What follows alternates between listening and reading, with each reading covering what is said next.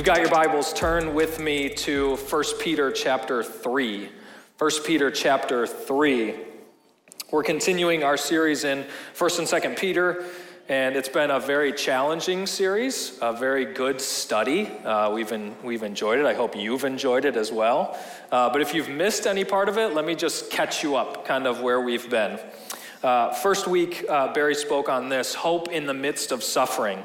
And I'm still a little upset at that because that's technically what I'm going to talk about, and I can't use the same sermon title. So we're going to adjust it a little bit, but that's okay. But we talked about hope in the midst of suffering. The second week, we talked about turning being a Christian from a label to a lifestyle. How does being a Christian change the way that you live? And then last week, we talked about the ever so popular topic of submission. Right? We all enjoyed that? It was just like, I remember sitting in here and it was like pins and needles. Like it was something. We talked about submission. And Barry made a joke last week that he was going to pawn last week's topic off to one of the other pastors. You know, just because he's like, I should have gotten away on vacation this week and let one of the other pastors deal with it. Well, I'm still a little bit bitter because he left me with a chapter and a half on suffering and said, here you go, 25 minutes to talk about a chapter and a half on, another heavy topic, which is suffering. So thanks, Barry, if you're watching. I really appreciate it. He's actually down in Atlanta right now. He just did his son's wedding yesterday, which is actually really, really cool. Love that opportunity. So today, if you're taking notes, 1 and 2 Peter, our topic is this, suffering, a change in perspective. A change in perspective.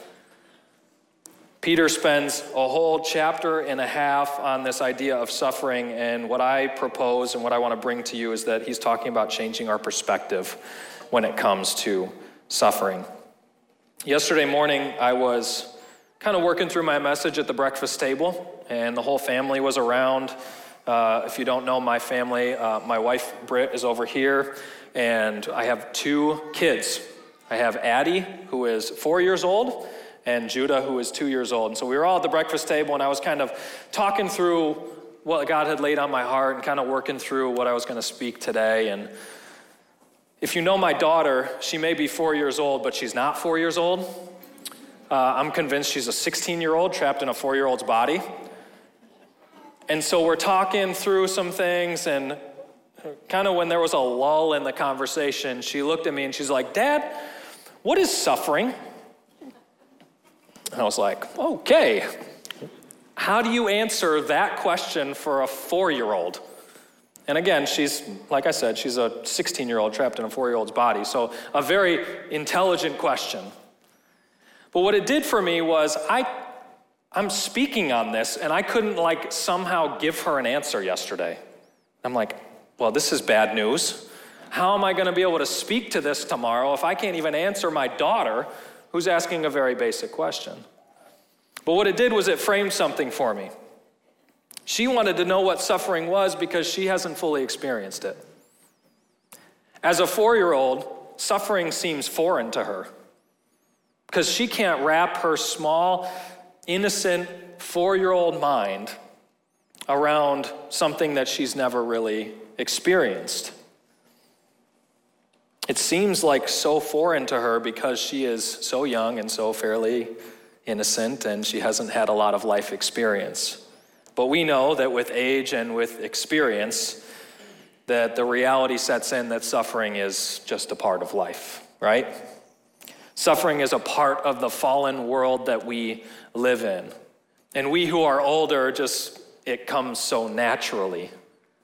And it comes over time to where we don't really know what it is because we haven't experienced it, to when we're thrown right into the middle of it. So to begin this morning, I'm going to define suffering because my daughter asked me yesterday and I couldn't give her an answer. It's this: the experience of pain or distress, both physical and emotional. The experience of pain or distress, both physical and emotional. How many of you have been there? Yeah, I think more than a few of us have been there. Someone said it this way as I was reading this week: to become a Christian is not to escape from suffering, but to be able to bear suffering with dignity and with hope. Let's just sit there because we're going to come back to it in a little bit. To become a Christian is not to escape from suffering, but to be able to bear suffering with dignity and with hope.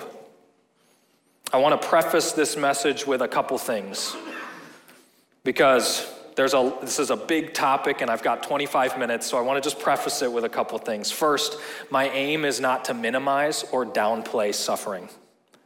My aim is not to minimize or downplay any suffering that you maybe currently are experiencing or have experienced in the past. Know that I am not coming in to this conversation almost like Maui in Moana. Toughen up, Buttercup. This is the big leagues. Let's go. I'm not trying to come at it this way, okay? I don't want to downplay because I know that there's people in this room that are enduring situations that they didn't choose to endure. I know that there's situations in their life that have come and they are hurting deeply and they have no idea why. I know that that's a reality of the fact. So before we get started, here's what I want you to hear is that if you're experiencing suffering or if you have experienced suffering at any level in your life, you may not understand why, but understand who is with you. God is still present even in the midst of your suffering. And this is a very important thing just to remember. I've heard this before and I've experienced it, is that there's a cycle in life. And the phrasing is always like this. You're either in the middle of a storm, you're just coming out of a storm, or you're about to head into a storm. And this is kind of the cycle of life, and I think suffering is the same way. Either you're in the midst of it now, you're just coming out of it, or you're about to head into it. This is the reality of living in a fallen world that is riddled with sin. So no matter what season you find yourself in, understand that you may not fully get it, but God is still present in it. Secondly, I want to do this before we start. I want to define two categories of suffering because it's a wide topic. We're going to narrow and we're going to talk about a specific category of suffering. There's two categories that I see. There's direct and indirect, and I hold them loosely, but this is what I mean. Direct suffering is suffering that comes due to sinful behavior. Direct suffering comes from sinful behavior. On the opposite side, there's indirect suffering that comes due to a sinful enemy. There's suffering that comes due to a sinful enemy. There are times in our life where we inflict suffering on ourselves because we reject and we rebel against God's instructions. We are sinful people with a sinful nature, and we are going to screw it up sometimes. And that suffering is almost self-inflicted because we know what God expects, we know his instructions, and we decide not to. And God tells us this in his word, that disobedience and sin, when we reject his instructions, it comes prepackaged with a consequence. And that is suffering that you just sometimes have to deal with, and it's self-inflicted. But this is not the suffering that we're going to talk about this morning. I'm not going to talk about the suffering for when you mess up and you sin against God's instructions. We want to talk about the second category, the indirect suffering that comes due to a sinful enemy. Because in other circumstances, suffering comes because we are in a war with darkness. And we have an enemy that is looking to steal, he is looking to kill, and he is looking to destroy us because we are followers of Jesus. And when we live for God and we follow his instructions and we do everything we can to do good and to share the gospel, there is suffering that comes just because we have an enemy. There is suffering that comes just because we have an enemy. And it can be traced back to the fact that the enemy is trying to destroy God's prized possession, which is his children. This suffering is what I want to talk about this morning. This is the suffering that I believe that Peter is talking about in chapters 3 and 4 of 1 Peter. So this morning we don't have time to read the entire passage. Like I said, it's a chapter and a half, and if I started now, we'd read through it, and then I'd say, all right, time's up, go for it. And so we're not going to do that. What we're going to do is we're going to actually just highlight some main points in a few verses in this text. But here's my encouragement is that you go back this week and you read all of chapter 3, all of chapter 4.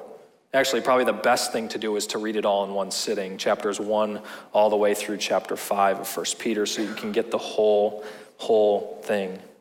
But let's give some context before we dive into these little highlights. We've said this before. Peter is writing to Jewish Christians who are in exile. They're scattered across Asia Minor, which is modern-day Turkey. And he talks a lot about suffering in this book as a follower of Jesus, but I want you to get this. It's not always physical suffering or physical persecution. As I was reading and I was studying this week, here's what I found is that some of the suffering that these Christians are enduring is more verbal and it's more social. So being named as a Christian and being a proclaimed follower of Jesus, you endured some verbal persecution and suffering, but you were also socially discriminated against. There was a society that was fully against Christians, and so you found yourself being an outcast for being a follower of Jesus. And in some ways, it can be harder to have some social persecution than maybe even some physical. So in this time period, Christianity was under a great threat, mostly because of the verbal and the social persecution. And so Peter, specifically in these 2 chapters, is calling Christians in the culture to see suffering in a different light. He's giving us the reality that suffering is going to come, but we need to change our perspective when it comes to suffering. And so I've got 3 things that I want to pull out for you about a change in perspective when it comes to suffering. The first is this: suffering is an opportunity to experience blessing. Suffering is an opportunity to experience blessing. In 1 Peter chapter 3, starting in verse 14, Peter says this: "But even if you should suffer for righteousness' sake, you will be blessed. Have no fear of them, nor be troubled, but in your hearts honor Christ the Lord as holy, always being prepared to make a defense to anyone who asks you for a reason for the hope that is in you. Yet do it with gentleness and respect, having a good conscience, so that when you are slandered, those who revile your good behavior in Christ may be put to shame. For it is better to suffer for doing good, if that should be God's will, than for doing evil. For Christ also suffered once for sins, the righteous for the unrighteous, that he might bring us to God, being put to death in the flesh, but made alive in the Spirit." Suffering is an opportunity to experience blessing. Now, I'm not saying that we go crazy and we start inviting suffering into our lives. I think Barry used this about a month ago. We actually caught a GIF of it. He did this whole motion thing about riding on a Peloton. And he's like, "I love riding on a Peloton." "No, you don't." "Yes, you do." That kind of thing, right? When we ride, when we exercise, when we exert suffering on ourselves in that sense, right, it's not always fun. And so Peter isn't saying here, hey, invite this suffering into your life and put a smile on your face and be this weirdo that enjoys suffering. What he wants you to do is he wants you to see that suffering for righteousness' sake brings blessing in the long run. And that's the key. Suffering for righteousness' sake. It's not just suffering for anything, but it's suffering for something. And in this case, it's for living for Jesus.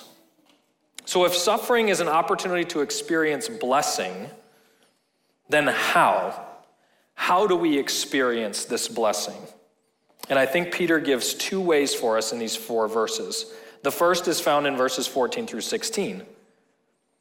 It's an opportunity to experience blessing because we can share the hope that is within us.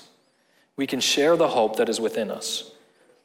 These verses are often used as the classic apologetic or evangelism verses. Verses 14 and 15, where it says, "But in your hearts honor Christ the Lord as holy, always being prepared to make a defense to anyone who asks you for the reason for the hope that is within you." And don't get me wrong, those are great evangelistic and apologetic verses, and I think we need to keep them there and handy. But the context is this. It's in the context of suffering. It's not just at any moment that you should be prepared to give a defense for the hope that's within you. It's when you are suffering, when you are being slandered, when people are coming against you. And here's the cool thing. Peter is telling us that we should not suffer as non-believers do. We as Jesus followers suffer differently. Others should look at us in the midst of our suffering and they should be like, why do you have this hope and this positive outlook on suffering? I don't understand it. Why do you have hope and how do I get it? Because non-believers, in their mind, they suffer for no reason. But we suffer for something else. And that's why Peter exhorts us to be prepared to share the hope that is within you. And he uses a couple key words here. He says to do it with gentleness and respect. And we see that modeled in the life of Jesus. Jesus, who suffered on our behalf, the one who suffered, the righteous for the unrighteous, gentleness and respect. Didn't open his mouth, say a word when he was being persecuted, when he was being ultimately nailed to a tree for our forgiveness. He did it with gentleness and respect. Which actually brings me to the second way that we can experience this blessing. The first way is that we can share hope. The second way is this, that we can share in Christ's sufferings, even just a little bit. We should count it a blessing to suffer even a fraction of what Jesus went through in order to reconcile us to himself. We should count it a blessing. If you look through the New Testament, you're going to see stories of the apostles and the disciples who, after Jesus had already been crucified and rose from the dead, they recount stories of those who were killed for being Jesus followers. You can read all of them, and most of them were killed in very gruesome ways. The other thing that I think of is one of my assignments as a kid from my parents was to read missionary biographies every summer. That was our thing. We had to read at least one missionary biography every summer. And I remember reading some of these missionary biographies, even as a kid, and reading the stories of what would happen when they were ultimately put to death for being a missionary in a third world country. One of the ones that sticks into my mind more and more was the missionaries in Ecuador. Why am I drawing a blank? And I didn't even write it down. The Elliots, thank you. I appreciate that. Remember that story? How they were reaching these tribal Indians, and yet they were ultimately killed by those same people. The other thing I think about is throughout the Reformation, you hear stories of these reformers who were so zealous for Jesus and for his word, and they would go to their deaths, they would be burned alive, choked to death, whatever. And they would go to their death singing hymns, praises, because they counted it worthy to die for Jesus. This is a way that we can even just count it a blessing to share in the same suffering that Christ did. Another reason why we count suffering a blessing is that we know the end of the story. And this is why we suffer differently than non-believers. I want you to get this because I think this is important. Non-believers suffer in this life just a fraction of what is to come for them. Okay? For those who have not placed their faith and trust in Jesus, the suffering in this life is only a fraction of what's to come. Eternity separated from God in a place called hell.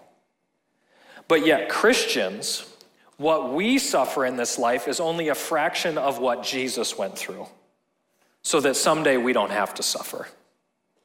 Do you see that dichotomy? Non-believers don't suffer the same that we do. And this is why we are called to evangelism, to reach people for Jesus, because we want to snatch as many people as we can from hell. But yet we look at suffering and we say, oh, it's only a fraction of what Jesus went through. And guess what? I have no suffering to look forward to someday.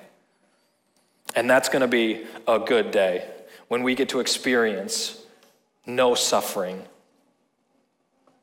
So first, suffering is an opportunity to experience blessing. 1, to share hope, and 2, to share in Christ's sufferings. The second point is this, and it's found in chapter 4, verses 7 through 11. Suffering is an opportunity for us to use our gifts for one another. To use our gifts for one another. Starting in verse 7, it says this, "The end of all things is at hand. Therefore be self-controlled and sober-minded for the sake of your prayers. Above all, keep loving one another earnestly, since love covers a multitude of sins. Show hospitality to one another without grumbling. As each has received a gift," here it is, Use it to serve one another as good stewards of God's varied grace. Whoever speaks as one who speaks oracles of God, whoever serves as one who serves by the strength that God supplies, in order that in everything God may be glorified through Jesus Christ.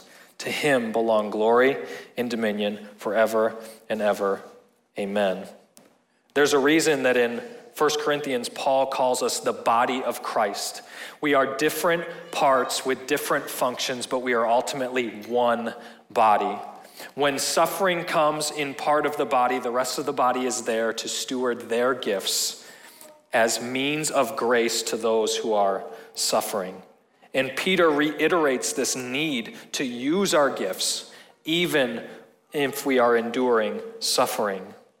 Suffering will not lessen as we near the coming of Jesus. Do you understand that?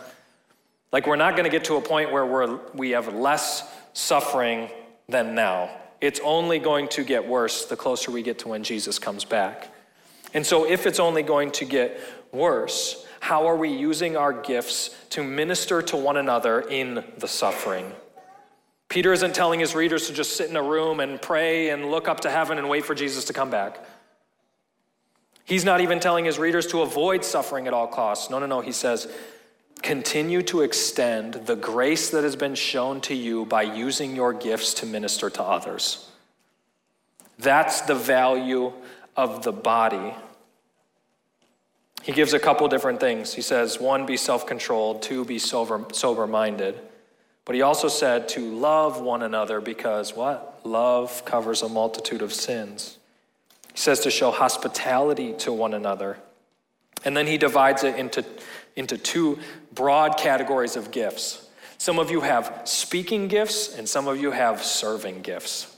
Whatever gift you've been given, use it. Speak encouragement into someone who is suffering or serve someone who's enduring suffering. Use your gift for the benefit of the whole.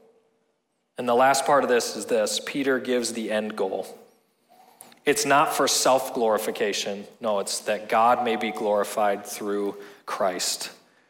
Us using our gifts and stewarding this grace that has been given to us is ultimately going to bring glory to Jesus.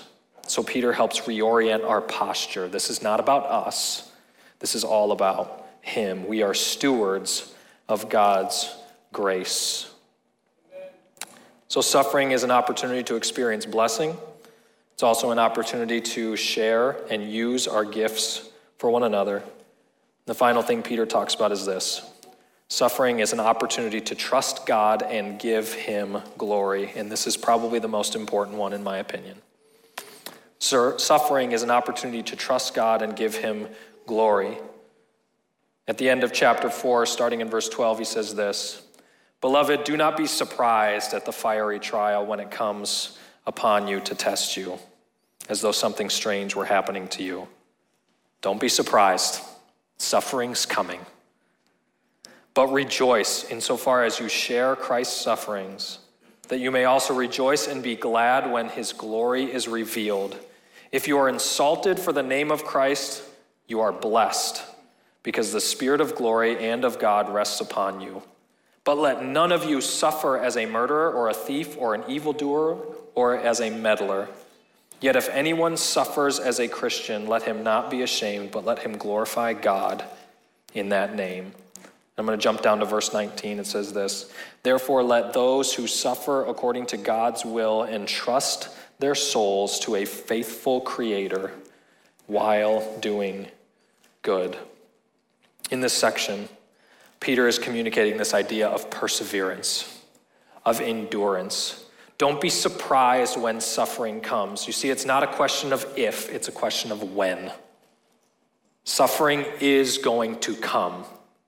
It comes as a part of being in a sinful world. And too often when suffering comes, here's the questions we ask, and you're probably going to know the questions that you ask, because I ask them all the time. When suffering comes, here's what we ask: where are you, God? Aren't you here? We say, why wouldn't you allow this suffering? Or why would you allow this suffering in my life? Don't you care about me? And when will you take this away? That seems to be a common refrain, at least for me, when I endure suffering. And what it reminds me of is actually Paul in 2 Corinthians 12. It says that Paul pleaded with God to take away this thorn in the flesh. And it says he pleaded with him 3 times, God, take it away, take it away, take it away. And what is God's response to him? Guess what, Paul? My grace is sufficient for you, and my power is made perfect in weakness. Can we acknowledge for a second that we are finite beings with finite minds and we don't always understand God's ways? And maybe that's a good thing? Because if I could understand all of the infinite, then that would make me God. And I'll tell you what, I make a terrible God. In Isaiah chapter 55, verses 8 through 9, God says this, for my thoughts are not your thoughts, neither are your ways my ways, declares the Lord. For as the heavens are higher than the earth, so my ways are higher than your ways, and my thoughts than your thoughts. Acknowledge the fact, understand the fact, be okay with the fact that we don't understand his ways.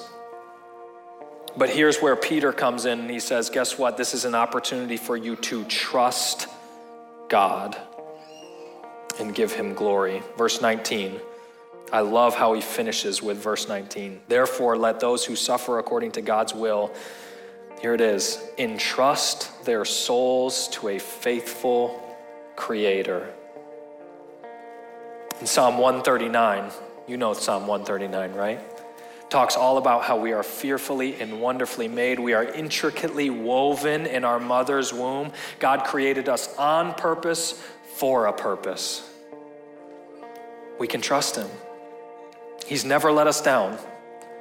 And like I said at the beginning, even if you don't know that he's there, he is. Even when you feel like he's left you alone in your suffering, he hasn't. Because we can trust our faithful creator.